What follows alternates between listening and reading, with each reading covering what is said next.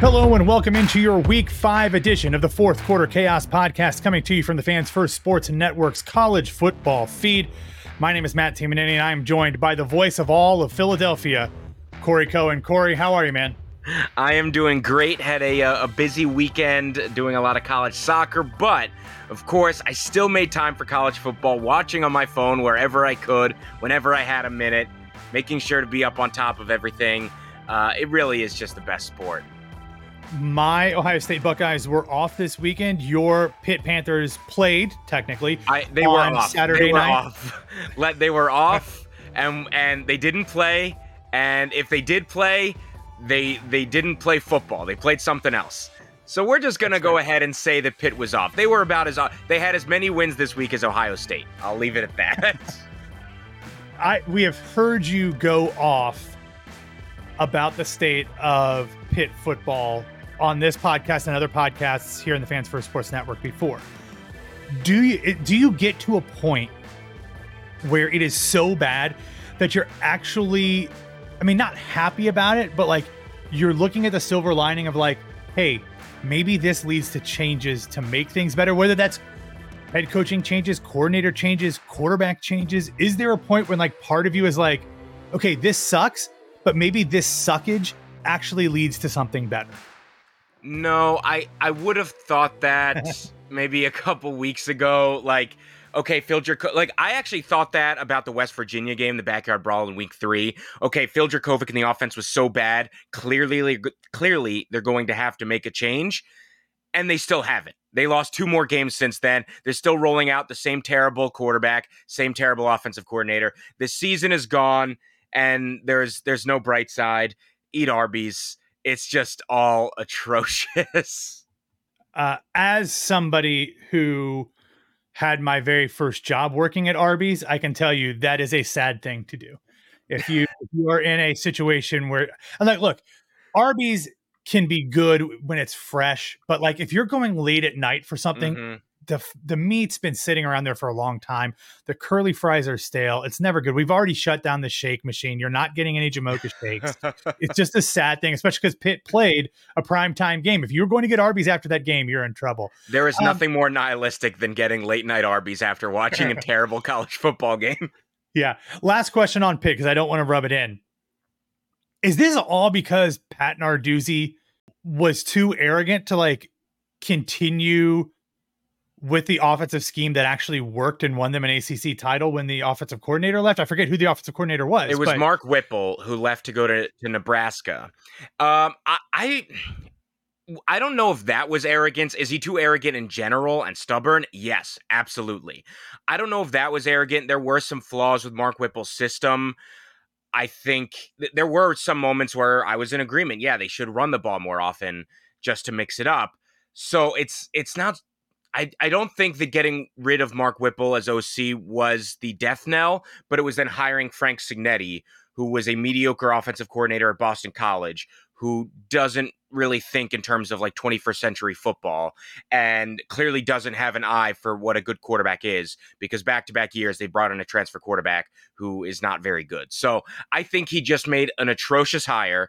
He hasn't made a change. I don't think he will, at least until the end of this season. And right now it's sinking all ships. One bad decision has led to many bad decisions, and now it's all going down. Well, that's a wonderful, optimistic note to begin this podcast on. But if you are new to the Fourth Quarter Chaos Podcast, what we do is we take 10 games from each college football weekend. We break them down both in terms of their entertainment value, their importance to the entire overall college football landscape, and of course, how chaotic there are. There is no sport in American popular culture that is more chaotic than college football. So what we do is we assign a chaos rating to every single game. And then at the end of the podcast, we add those totals up to see what the overall chaos rating is for that week of college football. And we will compare it to every other week in the season. Last week was a pretty underwhelming 463, which is the lowest chaos rating we've had so far this season. Interestingly enough, the most chaotic weekend was week 1. Corey, I'm going to go out on a limb here and say it. Like, this could be the least chaotic. We had some games that were close, that were exciting, but on the whole, we're kind of scraping the bottom of the barrel in terms of chaos. So this might be even a sub 400 chaos rating when all is said and done, I think. I'm wondering. I don't know. There were some really good games, but they weren't the games that we were thinking necessarily. So yeah, I'm not sure. This could be pretty low, but I don't know. It might be closer to the median. I'm curious. Okay. All right, we will see. Well, we're going to start with the biggest game of the college football weekend, and that was the game between LSU and Ole Miss. It was an absolute barn burner. It was chaotic. It was entertaining. It was high scoring. It had major implications across the college football world, and it was very, very chaotic. Full disclosure here, Corey, I picked LSU to win the SEC. I picked LSU to go to the college football playoff.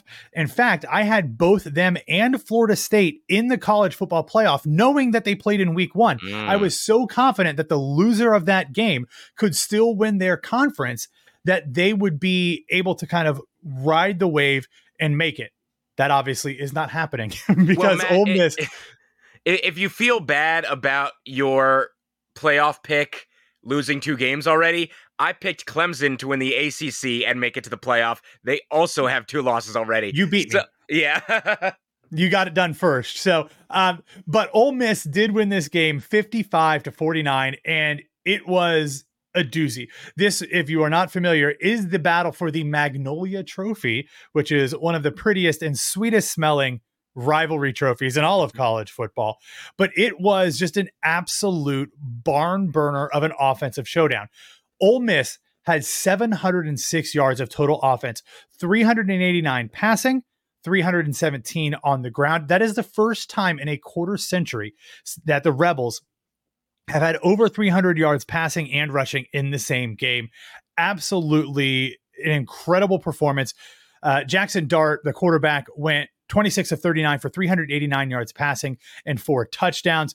Ole Miss's running back, Quinshawn Judkins, ran for 177 yards and a touchdown. And that was on 33 carries. He was an absolute workhorse, but he wasn't the only one. They had another running back, Ulysses Bentley the fourth, who had 9 carries for 90 yards rushing and a touchdown. Just an absolute manhandling on that side of the ball. But LSU also was pretty good on offense as well. Jaden Daniels, who for a while was looking like he could be a legitimate Heisman Trophy candidate. I don't think that is really a possibility anymore. He was 27 for 36 for 414 yards passing and 4 touchdowns. They had 2 running backs go for, pretty much 100 yards. You had Logan Diggs, who went for 101 yards and 2 carries. And then you had Jaden Daniels, the quarterback, run for 99 yards and a touchdown. So combined, you put those 2 together, they averaged 100 yards each. A really incredible offensive performance from both teams. Where it starts to get chaotic, Corey, though, is that LSU took the lead on a fairly controversial play. They actually got a free play because Ole Miss had lined up in the neutral zone or jumped off sides. And so they threw it to the end zone. It was kind of a jump ball. The LSU wide receiver comes down with it, gets a foot down. They signal a touchdown. However, upon further review, it looks like he really didn't have full control of it when his foot hit down. And by the time he gained total control, he was out of bounds. However, despite RG3's protestations from the broadcast booth, they did in fact let the call stand. That put up LSU 49-40, and that was with 8.5 minutes left. So it looked like they were in really good shape to kind of win. They had the thinnest of two score advantages you could possibly get, but Ole Miss just kept coming. LSU was up 49-47 with 41 seconds left. Ole Miss wide receiver Trey Harris caught a quick screen pass in the flat. Again, only 41 seconds. He juked a couple guys out of their shoes, but Corey, this might have been one of those things because there's only 41 seconds where LSU was letting him get in. It was only like a less than a 20-yard score. So it might have been them letting him score to get the ball back, and it almost worked. LSU lets him go in. They are then down 55-49 because Ole Miss went for 2 and got it. But LSU gets the ball back and has a 34-yard completion to get the ball. No, LSU gets the ball and has a huge completion to get the ball down to the 34-yard line. And it looks like they've got a shot, but it just kind of all implodes on them. Daniels throws a pass that could have been intercepted with 19 seconds left, but it was dropped. On the next play, Ole Miss, though, is called for a horse collar tackle on Jaden Daniels. So that sets up LSU at the 16. But on the very next play, they get called for a false start. So it backs him up. It's 12 seconds left. They're on the 21. But then they have an incomplete pass. They don't get anything. There's 5 seconds left. LSU gets another false start. So they get pushed back to the 26th. And then on the final play, Daniels kind of spins and eludes pressure and then throws the ball in the end zone, but it bounces off the hands of the receiver and it falls incomplete. Everybody in the stadium goes crazy. Ole Miss fans storm the field. They end up getting fined for that on Sunday, but I think they're probably happy to pay for it. But a really thrilling game, a really exciting game. And what I thought might adds a little bit extra chaos to this one, Corey, is the fact that this was a 6 p.m. Eastern time kick, which means like it kind of bridged the gap in between the late afternoon and the evening windows. So it made it fun because like you could bounce from the end of the 3:30 game into the end of this one, into games that had already started in that 7:30, 8 o'clock window. So I like that when we need more staggered starts there. But overall, really exciting game, really chaotic, really fun. Not many more of those like that this weekend, but really exciting. I was on the edge of my seat throughout the whole thing. Completely agree about the staggered starts. Love that. I want there to be games that kick off at 2 p.m., at 6 p.m. I just love being able to have a game maybe come down to the wire at all times. Also, remember when the SEC sort of hung their hat on defensive battles, that there'd be a final score like Alabama, LSU 9-6? This was so foreign to that. It was wild. All right. So chaos rating. Let's see. I think if we were doing entertainment rating, like I would put this very high because it was a very fun game. Chaotic, it was fine. Maybe if I even throw in a few points for the staggered start, but I'd go 63. Does that feel right for you, Corey? That sounds a little low, but do what you got to do. A little low? 68? Yeah, I'd take a 68. Okay. All right. 68. It's a collaboration here at the Fourth Quarter Chaos podcast. Now, if I'm being completely fair, this next game that you're going to talk about, Corey, this might have been my favorite game of the day. So tell me about Baylor and UCF. So this game was absolutely wild. So UCF still going for their first ever Big 12 win now that they're in the conference. They lost to K-State last week. They had a 35-7 lead late in the third quarter. That is 35-7. Everyone online was talking about Dave Aranda is done at Baylor. This season is a complete disaster. Just 2 years removed from winning a Big 12 championship, best Baylor season ever. They've got to fire him. This is atrocious. It's a train wreck. And then Blake Shapen, the Baylor quarterback who hadn't played since the opener due to an MCL injury, all of a sudden transforms into the Big 12 Baylor offense that we became accustomed to, where they're just throwing it all over the field, 20 yards here, 25 yards, 16 yards. Receivers were wide open. They had 2 touchdowns. On both touchdowns, they went for the 2-point conversion, made it both times. Then, later in the game, with just over 6 minutes left, UCF has the ball. They're up 9. They're in Baylor territory. And even the announcers were saying, yeah, this isn't looking good for Baylor because UCF can drain a ton of clock here. They're now in Baylor range. They could go up even more. And then what happens? UCF fumbles a snap. It was picked up by Caden Jenkins from the Baylor defense. He runs it all the way back. It's a scoop and score, a touchdown for Baylor. And now all of a sudden, Baylor is in range. Absolutely incredible. UCF's offense was bad. The defense was missing tackles. Then Baylor takes a lead in the final moments, a minute 21 left. They get into field goal range. They kick a 25-yard field goal. Baylor now up 36-35 after those touchdowns, 2-point conversions, scoop and score, and a field goal. But UCF still has a chance. Under a minute left, UCF quarterback Timmy McClain had one of the most insane scrambles I have seen in my entire life. He holds onto it for 13 seconds before throwing, but not in the pocket. He runs to his left. He runs backwards. He runs to his right. He runs into the end zone where he nearly got tackled for a safety. He was so incredibly close to going down. Gets it out of the end zone, finds time, throws it. By the way, this was all on a 4th down play. This was 4th and 5. Mm-hmm. He's scrambling all around, throws it, and they convert the 4th down play. Absolutely wild. If you haven't seen this scramble, you got to look it up. UCF, Timmy McClain, one of the most incredible scrambles I've ever seen in my life. It was like straight out of like playing Michael Vick in Madden 04. It was wild. They convert, they move the ball down the field. They get it to Baylor's 42-yard line with 10 seconds left. And remember, they're only down 1, so they only need a field goal. So all they really need to do is maybe get it, 10 yards down the field. The clock does stop if they get a first down. But at the 42-yard line, they take a chance. Timmy McClain throws it way down the field, heaves it toward the end zone, looking for a touchdown. It's incomplete, and it takes 8 seconds. So now you no longer have a chance to just move the sticks 10 yards, get into field goal range, and go from there. 2 seconds left. They bring on the field goal unit. It's a 59-yard field goal attempt. They miss it, and UCF loses.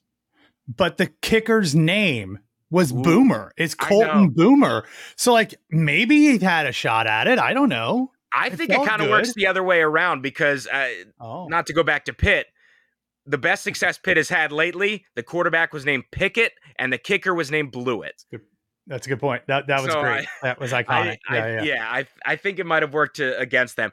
Absolute collapse by UCF. Baylor, the largest comeback in program history. Absolutely wild what we saw in that game.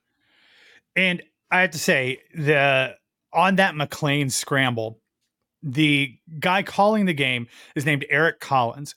He is one of the best. He does like basically every game that's on FS1 on a Saturday because they keep him remote, and him and whoever, I forget who his color commentator is, they don't travel to the game. So he will do multiple games in a day. He'll do the Friday night game. He'll do 2 on Saturday, whatever. But I guess now it's been 18 years, but I worked with him when he was when he was early in his career. He's also the play-by-play guy on TV for the NBA's Charlotte Hornets, and just a great guy. But his enthusiasm on that, he is what you want in a play-by-play guy, which you know very well. Like, you want to be in the moment, you want to get excited, but you also want to be able to describe what's happening. And he balanced both the emotion and the responsibilities of a play-by-play announcer perfectly. So if you haven't seen that, look up the video and check out Eric Collins's call on that, because he's one of the absolute best. And I hope they pay him well to do like 3 games in a weekend, even if he doesn't have to travel for them, because he's one of the best and he deserves it. Normally, I would say that's pretty sweet that he gets to be remote. That said, not being able to be there at some of these atmospheres, that's kind of tough. In terms of a chaos rating, this one had a lot. Largest comeback in Baylor history, UCF choke job, a scoop and score, that incredible scramble from Timmy McClain, the questionable decision in the final 10 seconds. I'm going to go high. Tell me if this is crazy. I'm thinking like an 84 here.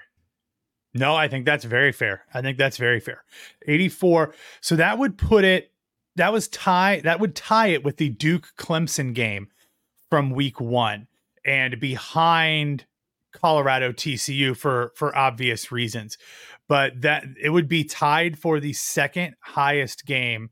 No, third highest, because I put Notre Dame, Ohio State higher, which I might have been a little biased on that one. But I think that's deservedly so. Okay, so it's tied for third on the year. I think that's very fair. Fair. It was wild. I like it.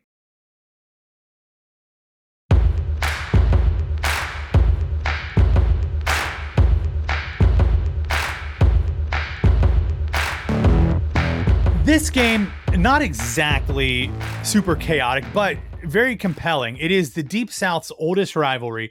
It was number 1 Georgia against Auburn, and this one came down to the wire. Georgia ended up winning 27-20. Auburn dominated the first quarter. They went up 10-0. Georgia dominated the second quarter. It was 10. They outscored Auburn 10-0 there. So they went into halftime, tied at 10-10. They split the third quarter 7-7, and then Georgia ended up winning the fourth quarter 10-3. And I'm going to get into a little bit more of the details on this because the numbers here are insane. But Corey, I want to bring this into kind of a little bit of a question that I have for you.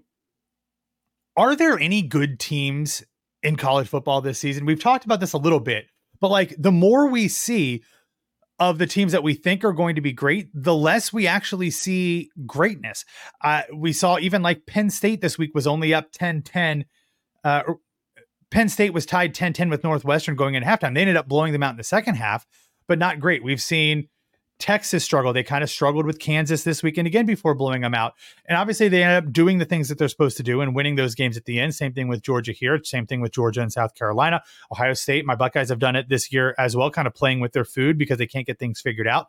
Is this a sign that there are no dominant teams? And obviously these teams will get better as the season goes on. But are we in a year where because there's no great teams, we could see more chaos down the road? Because maybe kind of like 2007, a hugely chaotic year in college football history. Like there might just not be somebody who is predestined to make it to the playoff. And it could just be a year where you give the shrug emoji because anything could happen. There are absolutely no dominant teams this year, and I love it. Now, your original question was, are there no good teams? I think there are a lot of good teams, but no dominant teams. And that's what's amazing. If you're looking at the rankings right now, I mean, how many teams do you think has a realistic shot at winning a national championship? Georgia, Michigan, Texas, Ohio State, Florida State, Penn State, Washington, Oregon, USC. At least those 9, maybe Notre Dame 10, maybe even Alabama, maybe Oklahoma. There are a lot of teams that have a realistic shot at getting into the playoff and actually winning a national championship. And I think all of those 10 to 12 teams have a realistic chance of losing to a mediocre team in their conference. So that's what's incredible is while Georgia and Michigan and Texas, they all do look good, and I could imagine them winning the national championship, I could also imagine Texas losing like at Iowa State or something completely random. Well, certainly this weekend. I could see them losing this weekend. Yeah, certainly in a big rivalry game. But I'm saying any of these teams could drop a game that no one's expecting them to. I would not at all be surprised if something weird happens where, I don't know a good example, but say Ohio State slips up at Rutgers or just something. We've got Purdue like in a couple of weeks. We've seen that before. Right. Ohio State's lost to Purdue. So who knows? I think there can absolutely be chaos because I don't think any of these teams are infallible where they're definitely going to beat and blow out these lesser teams. I think some lesser teams are going to give them a challenge. And then, of course, they'll be playing each other, Texas, Oklahoma, Michigan, Ohio State, Penn State, and all that. I'm so excited for the remainder of this season because it's not a season where it's Alabama or it's Georgia or even Clemson where you just feel like you kind of know that it's one, maybe 2 teams that are going to dominate, go undefeated. I wouldn't be shocked if any of those teams go undefeated and wins a natty. I wouldn't be shocked if all of them lose a game. That's what's amazing. Yeah. Let's get back to this Georgia-Auburn game. And looking at the stats for Auburn are kind of crazy. They only had 307 total yards of offense. They had 88 passing yards. The fact that in the year of our Lord 2023, a team in a Power 5 conference that could have beaten the 2-time defending national champion had 88 yards of passing is absolutely nuts to me. Peyton Thorne, transfer from Michigan State, was 10 of 19 for 82 yards and 1 interception. They didn't even have anybody rush for over 100 yards. Peyton Thorne was their leading rusher with 92 yards. They had 219 total yards, averaged 5.1 yards per carry. But when you think of Georgia, you think of a team that likes to pound the ball. They also only had 107 yards of total rush, total on the ground. They had 313 through the air from Carson Beck, who is 23 of 33 with 1 touchdown and 1 interception. And a lot of that came late, which we're going to talk about here in a second. But like, this was not an offensive masterpiece like we saw with LSU and Ole Miss. This is a little bit more like that SEC of the days of yore that you mentioned earlier, Corey. But really, Auburn seemed to have this game in hand until Carson Beck and the Georgia offense realized that they had the most dominant pass catching tight end in college football with Brock Bowers, and they just kept feeding him over and over and over again. If you look just in the second half, which really is all of it because they didn't really target Brock Bowers in the first half. But Brock Bowers had a catch for 29 yards, had a catch for 37 yards, had a catch for 28 yards, had a catch for 16 yards, and then had what ultimately ended up being the game-winning score of 40 yards with 2:52 left in the fourth quarter. Um, it was absolutely crazy that they went that whole game. Auburn was able to shut Brock Bowers down in the first half, and then for most of the third quarter. And then they were just like, "Oh yeah, we have a cheat code, like the big strong guy who catches everything and can outrun people. We should get him the ball." So that's terrifying because like it's one of those things where you can remember like, oh yeah, I have a superpower. I just need to put my cape on and we can go to him. But nothing else that Georgia tried all game, Corey, ended up working. And if you can find as a defense a way to shut him down, which is obviously next to impossible, but if you can figure out a way to do that, you might be able to keep Georgia in check because they don't seem to have the running game that they've had in years past. They don't seem to have the passing game that they have in years past. Lad McConkey, who's their like number one wide receiver, he only had 4 catches for 38 yards, and he was the number 2 receiver behind Bowers yesterday. So not exactly a huge, incredible showing from Georgia. But here's the thing, and this is kind of the counter to our conversation about there being no dominant or great teams. I do trust teams like Georgia, like even Ohio State, even though I have my own issues with Ohio State's coaching staff and the way they do things, but also with like Michigan to get some things figured out, and maybe just them. Like I don't have faith in Texas. I don't have faith in USC because I think their defense is horrific, and we're going to talk about them here in a second. And that was put on full display on Saturday. But like Ohio State, Georgia, Michigan, to a lesser degree, Penn State, a lesser degree, Alabama, just because I think they're down this year. Like, I think Georgia's going to figure it out. That's why, like, if you're looking for chaos, I would have hoped they'd drop one of these games to Auburn or South Carolina. But I think they're going to continue to get better as the season progresses. So by the time they end up playing a Tennessee or even getting to the SEC championship game or the college football playoff, they might be in full Georgia Death Star mode. But right now, they're kind of like a middling TIE fighter that could end up getting blown up by a laser beam from somebody else. Yeah, it's been wild to see Georgia, one of the most prolific running back colleges in college football history, really not be able to get it together. But as you said, then they remembered, oh yeah, we have Brock Bowers. We can just get it to him. Kind of reminds me of that Will Ferrell movie, Kicking and Screaming, where Mike Ditka brings on 2 Italian kids to the team, and the entire rest of the season, the only thing is pass the ball to the Italians. To me, that's the instruction for Carson Beck. Get the ball to Brock Bowers. Let him cook. Let him do what he does. He's incredible. If we're in a pinch, if you're in trouble, get the ball to Brock Bowers. He'll take care of the rest. So because of that, I do think Georgia, even in these tough games, they've got that escape route, that escape hatch. I do think they're going to get better. I agree. I think they're taking some time to gel.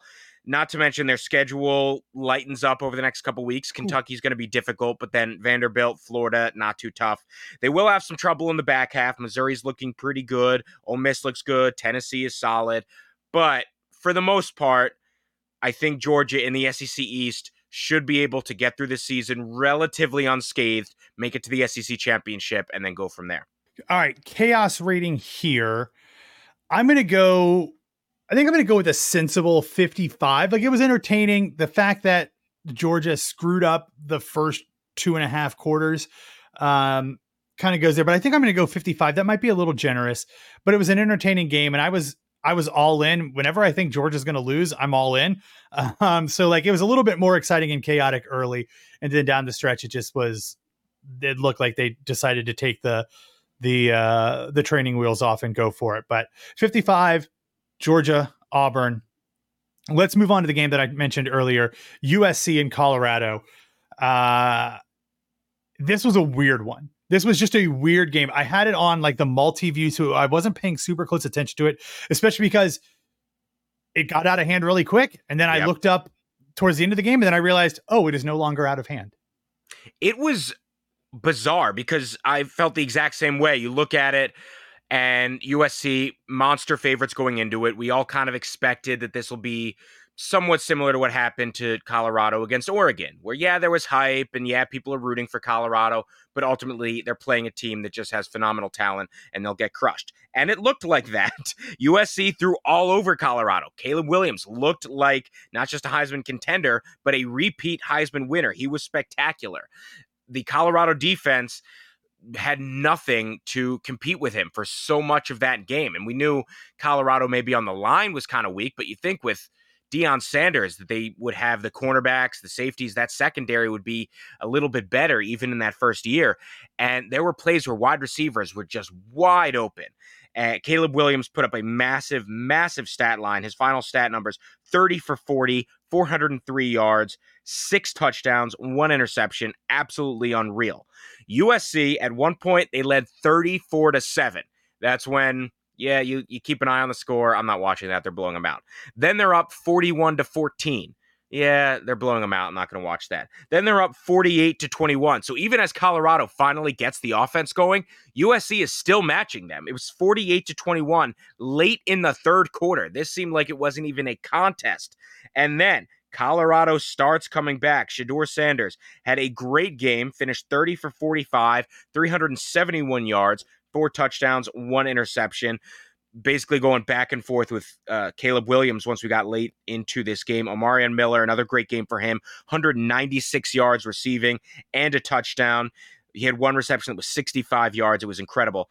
Colorado, after being down 48-21 late in the third quarter, cut it to a 1-score game in the final minutes of this one. They get a touchdown with 1 minute and 43 minutes left. At that point, their backs were up against the wall. They were still down 48-41. They needed an onside kick. They needed to recover it. They went for it, weren't able to recover it, and then USC able to just take the knee and end the game. So this went from, for 3 quarters, looked like it wasn't even a contest. Then the fourth quarter was, hold on, this could get incredibly interesting.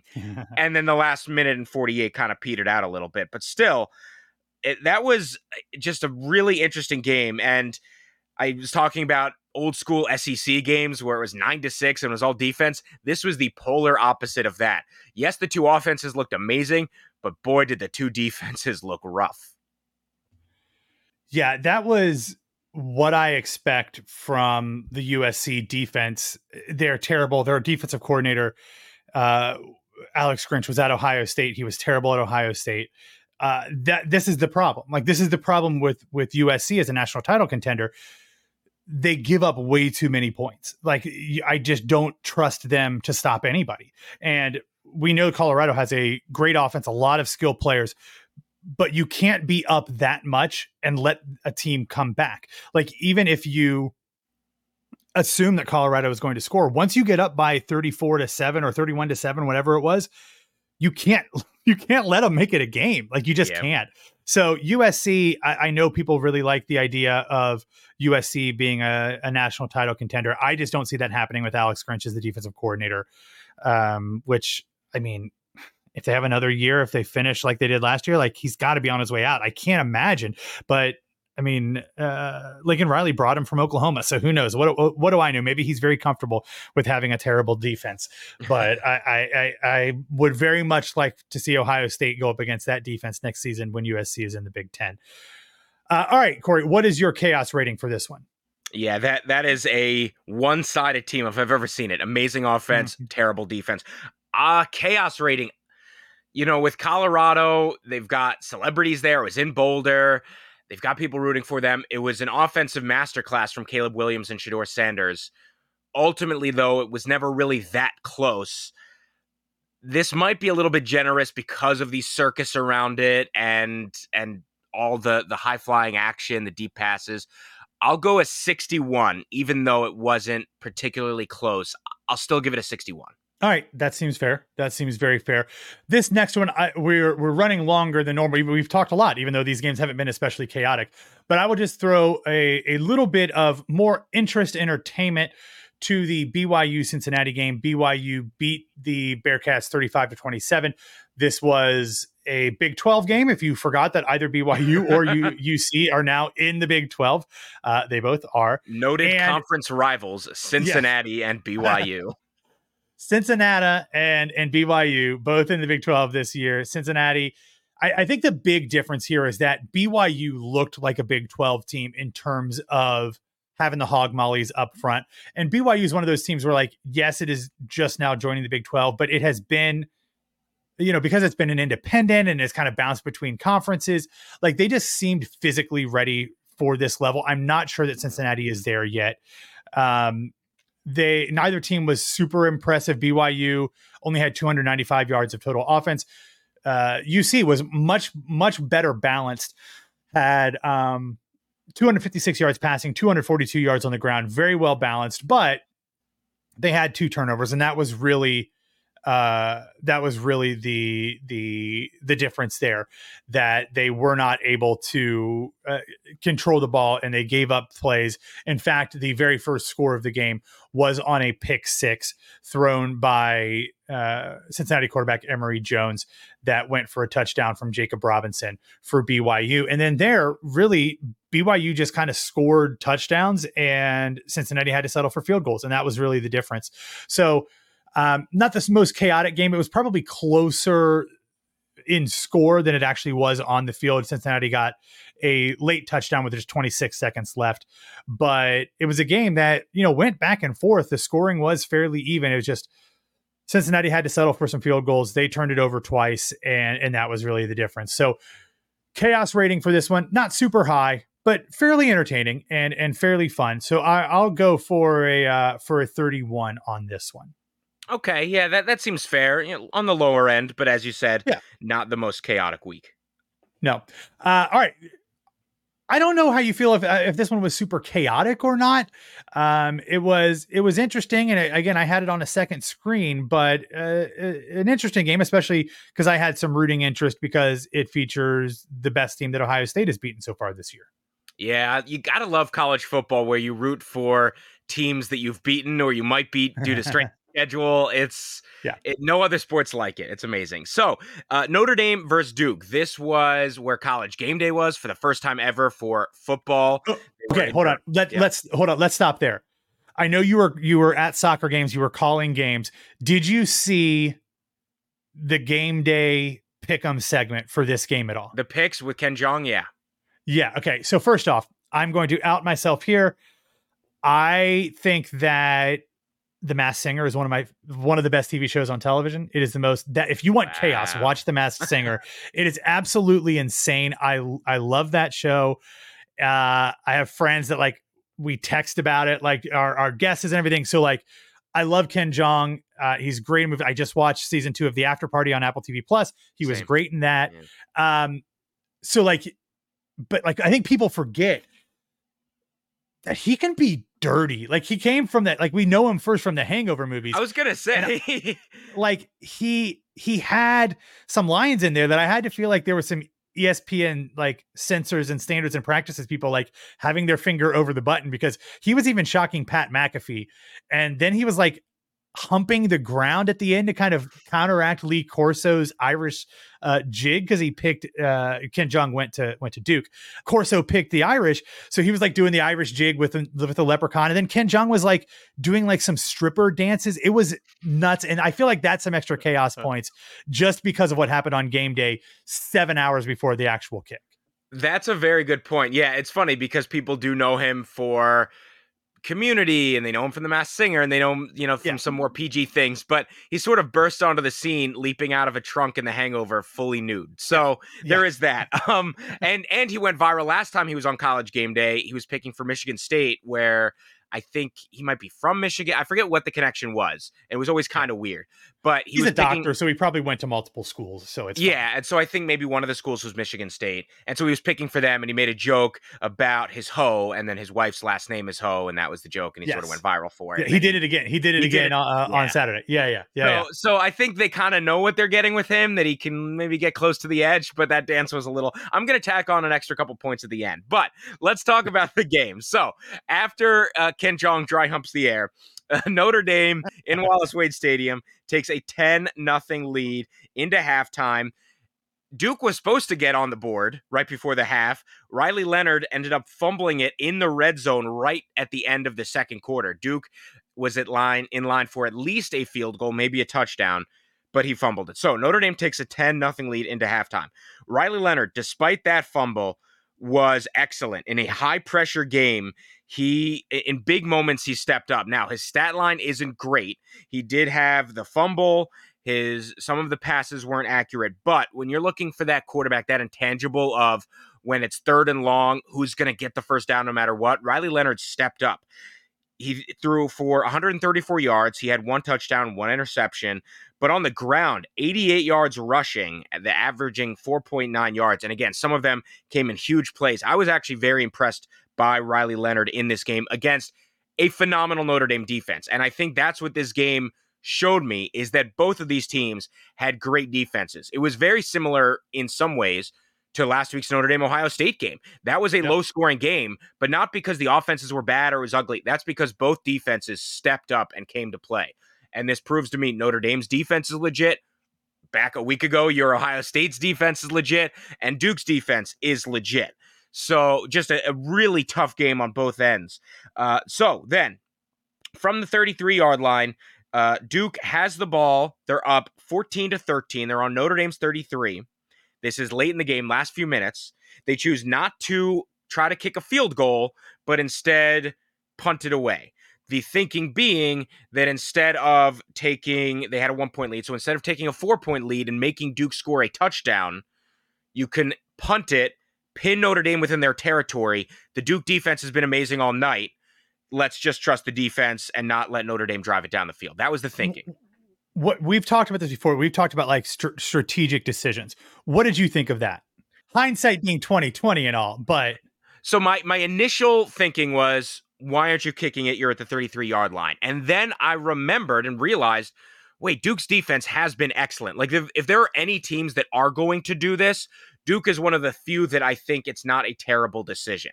Some others being Ohio's. If this were USC doing this, I would say you're absolutely nuts. But because Duke's defense has been great this year and they were great throughout the game, I didn't think it was a bad decision. I'm not sure I would have done it. I think I would have gone for the points, but I don't think it was terrible because the Blue Devils D has been excellent. So they punt, and to be fair, it worked out where the punter did his job. They downed it at the 5-yard line. It wasn't a touchback. So Notre Dame had to drive it. Yeah, and I will say the Duke's kicker Todd Polino is only 5 of 9 in field goals. So asking him to kick a 50-yarder, like I guess that makes sense. Normally, I am not for the scared punt, but in that situation, I do think you're right. It's one you have to kind of swallow and grit your teeth to make the call. But like, especially when you see the punt downed as far down as it did, at the 5-yard line, basically, that makes a little bit more sense. Yeah, definitely the hindsight of having it down at the 5 as opposed to a touchback that brings it to the 25 certainly helped Mike Elko justify it. So 2.5 minutes left on the clock. Notre Dame gets it. They've got to drive down the field. They're only down 1, so they don't need a touchdown. They only need a field goal. Sam Hartman starts leading Notre Dame down the field. They get toward midfield. At one point, it is a 4th and 16. 4th and 16. This is the game right here. Duke needs one stop, and that is it. They beat Notre Dame. And the Duke secondary had the Notre Dame receivers covered, but they didn't keep a spy on Sam Hartman. They didn't keep anyone even close. So Sam Hartman has all the time in the world waiting to throw. No one's open. Again, credit the Duke secondary, but not a single linebacker, anyone was watching Sam Hartman. And so on 4th and 16, he runs from the line of scrimmage all the way past the first down marker. I think it was a 17-yard rush by the end of it. Mm-hmm. Just unreal that Duke allowed that. They needed one stop, and Sam Hartman just had a free run, no one even in proximity, and he scrambles to move the chains. Then from the 30-yard line, now we're getting to the point where you're starting to wonder, well, can Notre Dame maybe miss here? Does Duke let them score? You and I have talked about that on this podcast. But still, they were pretty far back, 30-yard line. That's missable for a Notre Dame kicker. Well, it doesn't matter. Aldrick Estime runs it up the middle, barely gets touched. He was unbelievable. This was not the most creative play call. This wasn't to the outside. It was just up the middle. The blockers did their job, and he is sensational. Like I said, didn't get touched, ran it 30 yards into the end zone. Notre Dame gets a touchdown. Aldrick Estime had a stellar game, 81 yards, 2 touchdowns. He really is one of the best running backs in the country. Duke did get the ball back, though. They were down 21-14, chance to drive it down the field with Riley Leonard. And on that drive, with under a minute left, Riley Leonard gets strip sacked, and to add, in this case, injury to insult, he gets injured on the play and is down for a significant period of time. It's unclear if this is going to be a long injury, but man, just a brutal ending for Duke. right before we started recording, they actually saw the report that they are considering it just a high ankle sprain. So of course those can still keep you out for a while, but it was not some sort of ligament or bone damage, but it looked really, really bad when it happened. But it does seem like his season is not over, that he will have an opportunity to come back, whether I don't know what their schedule looks like, but 2 weeks, 3 weeks, maybe he's got a buy in there that can actually save him a game. But it does sound like Riley Leonard will be back, but it looked bad when it happened. So I was very happy to hear that it was not something much more devastating like I honestly thought it was in the moment. Yeah, All right, that's chaos very rating. Yeah. So chaos rating. What do you got for this one, Corey? So it was similar to Ohio State Notre Dame. It was a very good game. For most of it, it wasn't particularly chaotic. That Ohio State Notre Dame game came right down to it. That definitely had the chaos at the end. This one, it did have the big play from Estime. I would say chaos rating, I'm going to go a 67. That run from Estime, the 4th and 16 from Hartman, I'll say a 67 for this one, and it could have been a lot higher if Riley Leonard doesn't get strip sacked and injured, unfortunately, on that last play for Duke. Is that including Ken Jung bonus points? I forgot. I was going to do it. Okay. Instead of 67, Ken Jong doing a weird lap dance on College Game Day. Let's go 69. Yes, you have to. That's very nice. If you didn't do that, I was going to recommend it. So I think that is very good. Very good for Dr. Ken Jung. All right, I'm going to go with, I keep coming back to this team because even though it's not exactly chaos in the way that we normally talk about, watching this team be absolutely horrific on offense is funny to me. And that is the Iowa Hawkeyes. They did beat Michigan State 26-16. So all credit where credit is due. And they did it with a backup quarterback because the Michigan transfer, Cade McNamara, who is the starting quarterback, he went down. I don't remember if it was exactly in the first series of the game, but it was very early in the game. But he was 3 for 5 for 46 yards passing, but then he got hurt. His backup, who is named Deacon Hill, he's a sophomore. He came in. He was 11 for 27 for 115 yards, a touchdown, and an interception. Michigan State obviously also going through their own issues that have nothing to do with what is happening on the field. They officially fired their coach, Mel Tucker, this past week. But Iowa had 161 yards passing, 61 yards rushing. But you look at it, you say 26 points. That's awesome. They got over their scoring goal. In fairness, defensive scores and all of that stuff does impact Brian Ferentz's status. So this counts. But their essentially game-winning touchdown, because it was tied 16-16 from Cooper DeJean, was a 70-yard punt return for a touchdown. So even though they scored 26 points, they didn't actually score 26 points. So it's just a mess. Like, I don't even know what we're doing with Iowa anymore. The fact that Michigan State was able to keep this game close. I mean, like I said, it was 16-16 with 5 minutes and 19 seconds left when Iowa hit its third field goal of the game. They actually ended up tacking on another one to go up 26-16. But they had 4 field goals in the game. They had 2 touchdowns. One of them was on a punt return. It was just, it's just bad, Corey. It's just bad football. And yet they legitimately could win the Big Ten West. What is insane. Yeah, they're going to win. They could. And they're going to play Ohio State, Michigan, or Penn State, or Maryland for that matter. And all 4 of those teams would absolutely destroy them.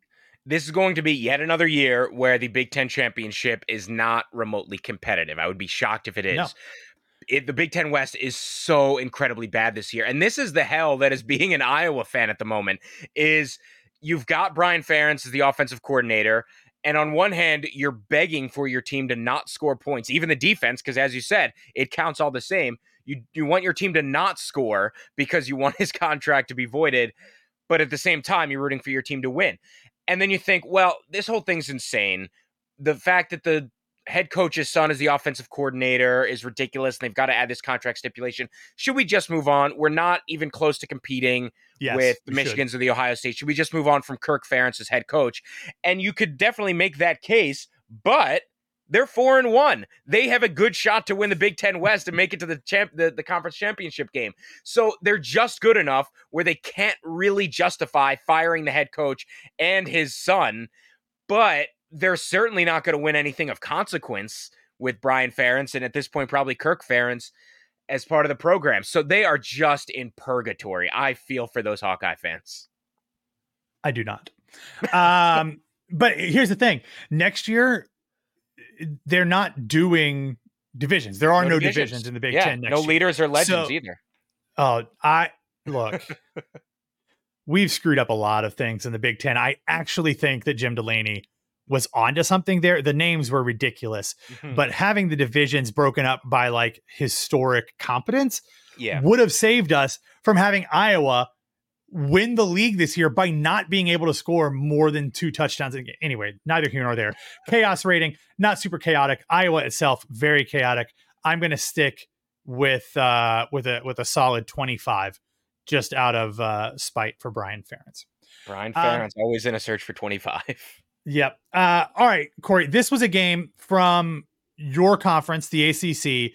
It happened on Friday night. It was actually a really entertaining game. Like, it was a low scoring game, but it was a fairly entertaining game between Louisville and NC State. It was, yeah. For a while, this game was pretty evenly matched. NC State took a 10-0 lead in the first half.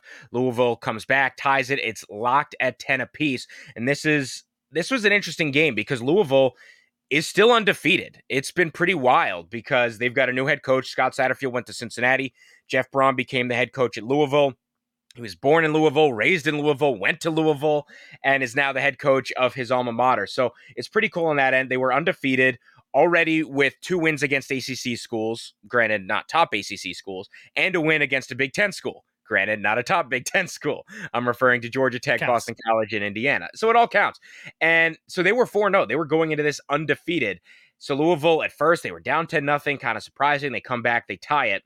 At one point, Louisville had first and goal, and Jack Plummer, the quarterback for the Cardinals, threw an interception in the end zone. That was brutal. Then later in the fourth quarter, 5.5 minutes left, Louisville makes a 53-yard field goal to take the lead, 13-10. Then NC State has a chance to move the sticks. They don't do it. They punt it away to Louisville. Louisville punts it back, but a running into the kicker penalty negates it. So NC State was going to get the ball back with, I believe it was 2.5 minutes, something similar to that, and a decent amount of time to work the ball down the field. But on fourth down, as Louisville is punting it back to the Wolfpack, they get a running into the kicker flag. Louisville gets a fresh set of downs. It's first down again. They kill way more clock. And while they do ultimately have to punt it, it actually, I think, was 3 minutes and change. They do punt it with 1:44 left to NC State. Still enough time to do something. But Brennan Armstrong, the transfer quarterback from Virginia to NC State, his first play on what could have been the game-winning drive, he throws an interception. Louisville hangs on to win 13-10. But it's not the most pretty game, but certainly interesting. It was a solid Friday night game for sure. As the ACC expert here, and you, of course, co-host Action Packed here on the Fans First Sports Network College Football Feed, what is Louisville's chances in the ACC? Like, are they legitimately going to compete with Florida State and Miami, or are they just snacking on the also rans on their schedule and will be obliterated by the time they play the big dogs? I think it's the latter. I think they got the most favorable schedule in the history of the ACC. This is the first year that the ACC is going without divisions since they changed. And now it's a free-for-all with a couple locked-in opponents. But the ACC teams they're playing this year, Georgia Tech, not very good. Boston College, bad. NC State, not very good. Pitt, bad. Duke is good. Virginia Tech, not very good. Virginia, bad. And Miami is good. So they've got 2 good ACC teams, and then everyone else is ranging from just okay to flat out embarrassing. So Louisville can actually go win like 6-2 in the ACC and have a really good year. But do I think they can keep it close against Notre Dame, against Miami, against Duke? I don't see it. They can prove it to me. They've got Notre Dame coming up next week. But as of now, I just don't see it. I think they've got an incredibly easy schedule. I like what they're building. I think they'll be at the top of the mid-tier, so I think they'll finish behind. Even in the standings, they'll probably finish equal with Clemson because Clemson already has 2 losses. I don't think they're at the level of, obviously, Florida State or North Carolina or Duke. but I do think they can be behind that tier, behind Miami as well. I think they could be behind them with Syracuse toward the top of that middle tier of the ACC. All right, chaos rating, Louisville and NC State. What do you got? I'll go with a 42. Okay, fair enough. All right, I'm going to go with one. I'm going to run through this one fairly quickly. And this was a nice group of 5 matchup between Memphis and Boise State. And it's not as bad as the UCF implosion that you talked about earlier. But Boise State went up 17-0 with 6 minutes and 15 seconds, 6 minutes and 17 seconds left in the second quarter. They were cruising. They were ready to dominate. They were getting ready to blow out Memphis. And then everything changed. Memphis got its first touchdown with 5 minutes left in the first half. Then they got their second touchdown with 27 seconds left in the first half. So it was 17 to 14 heading into the break. Okay, we've got a nice close game. Memphis, though, has all the momentum. But the third quarter was mostly scoreless until Boise State lined up for what would have been a 37-yard field goal, which was from the 20-yard line. And then it was blocked. Memphis returned it for an 80-yard touchdown. And that put Memphis up 21-17. And they just kind of went from there. They scored again to go up 28-17. Boise State got their own touchdown, made it close again. But with 2 minutes and 16 seconds left, Memphis effectively got the game-winning touchdown on a 1-yard touchdown run to go up 35-25. Boise State tacked on a late touchdown with 39 seconds left to make it 35-32. But a really solid showing from both of these teams. I am starting to get a little bit concerned about whether Boise State is that dominant G5 school that we've seen so much in recent years, in recent decades, to be honest with you. They did have 519 yards of total offense. Their quarterbacks actually had played 2 quarterbacks. Talon Green, who was their starter as a sophomore, he went for exactly 200 yards passing. And then Maddox Madsen, who came in relief after Green was injured, went for 175 yards, had both of their touchdown passes. So they've got some guys who can sling it, but not exactly what you think of when you see Boise State. You assume that they're up 17-0 in the second quarter. They're going to hold on. That wasn't the case here, but hopefully they can get things righted. I'm not going to go super high on the chaos rating here, but it was an entertaining game. I always like watching Boise State, whether they're on the Smurf turf or not. But I'll probably go with I'll go with an equal score to BYU Cincinnati and go 31 on that one. Okay, solid score. Yeah, it's interesting. Memphis, you talk about Boise State being a team that is one of these top teams in the group of 5. Memphis sort of quietly having a very good season. They're 4-1, and their one loss was at Missouri, a ranked undefeated team, and even that was only by a touchdown. And I'm just going to throw this out here now. Missouri against LSU this week. Keep an eye on that one. All right, so let's wrap it up with our 10th and final game. I'm sorry to do this to you because it is Pitt's rival, but tell me about West Virginia and TCU. So West Virginia, TCU, the Mountaineers got Garrett Green back. He was healthy after getting injured early in the backyard brawl against Pitt. This game was back and forth. TCU obviously not as good as we thought they were going to be. We sort of saw that in week 1 and have seen that since. West Virginia a little bit better than we thought they were going to be. Going into the season, everyone thought this would be one of the worst teams in the Big 12. Neil Brown, with maybe the hottest seat in the Power 5, he surely would get fired.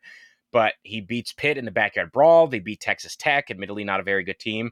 And then they've got this game against TCU. So this game was close. TCU, under 5 minutes to go, has a chance to tie it.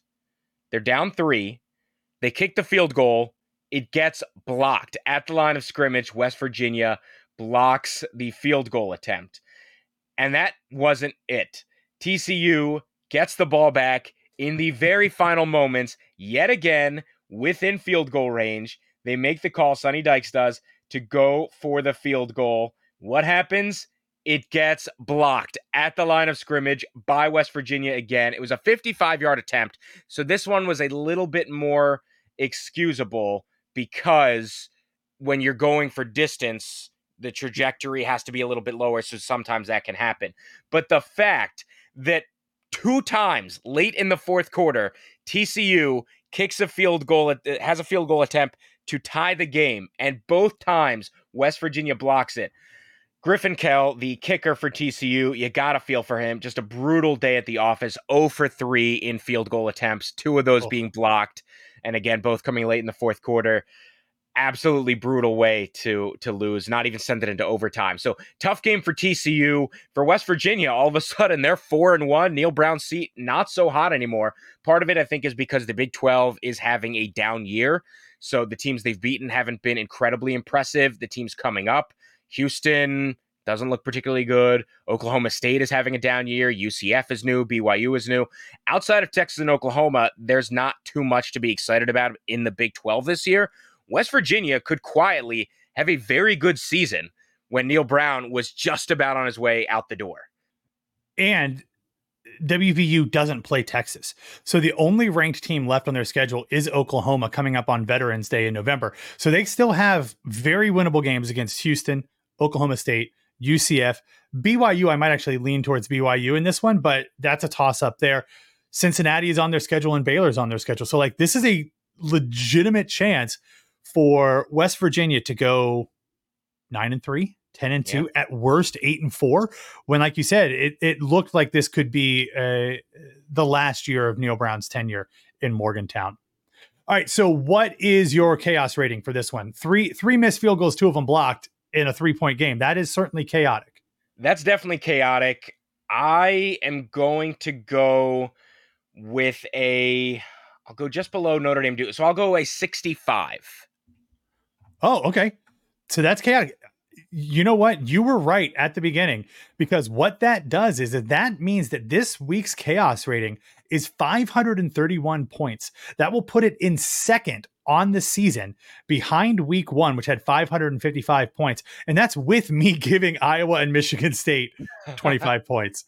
So, all right, I stand corrected. You were right at the beginning. I thought this would be a very low chaos rating.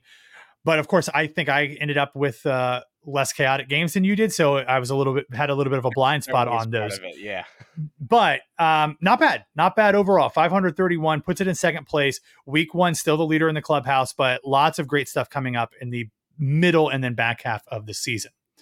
All right, looking to week 6, we have some very interesting games.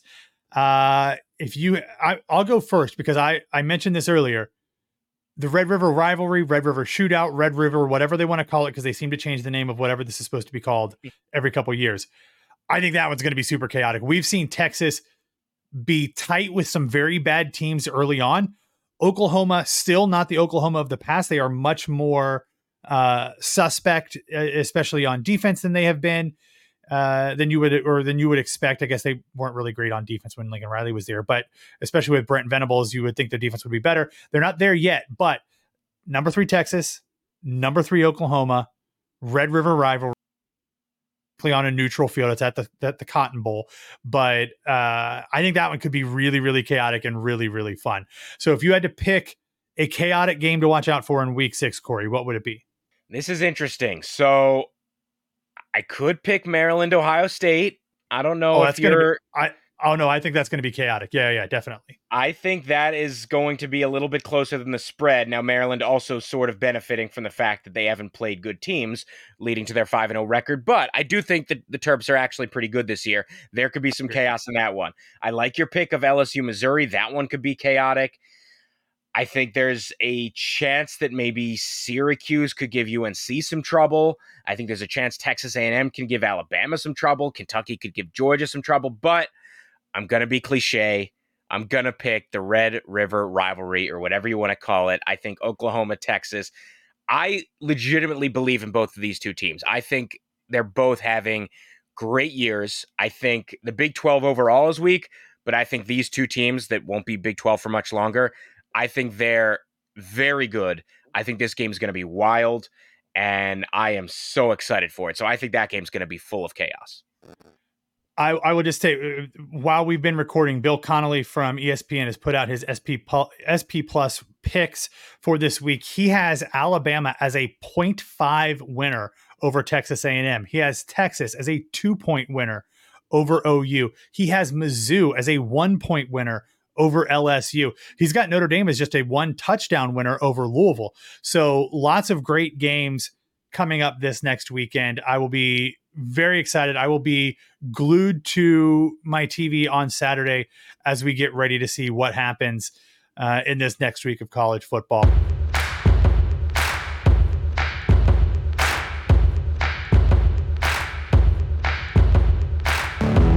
If you are finding this somewhere and you are not subscribed to the podcast feed, please make sure that you are subscribed to the Fans First College Football feed wherever you get your podcasts. You can follow us on social media at FansFirstSN. You can follow me on social media at BWWMatt. You can follow Corey at Corey E. Cohen on Twitter. And then basically just search for you in other places because there's different variations of your name everywhere, right? Yeah, Corey E. Cohen or Corey Cohen. I'm one of the two somewhere. Yeah, somewhere. Find them wherever you do your social mediaing these days. All right, everybody, that is all that we have for week 5 of the Fans First College Football Sports Network's fourth quarter chaos podcast. We will be back to break it all down for week 6 next week. Thanks for listening. We will talk to you soon, and enjoy the chaos.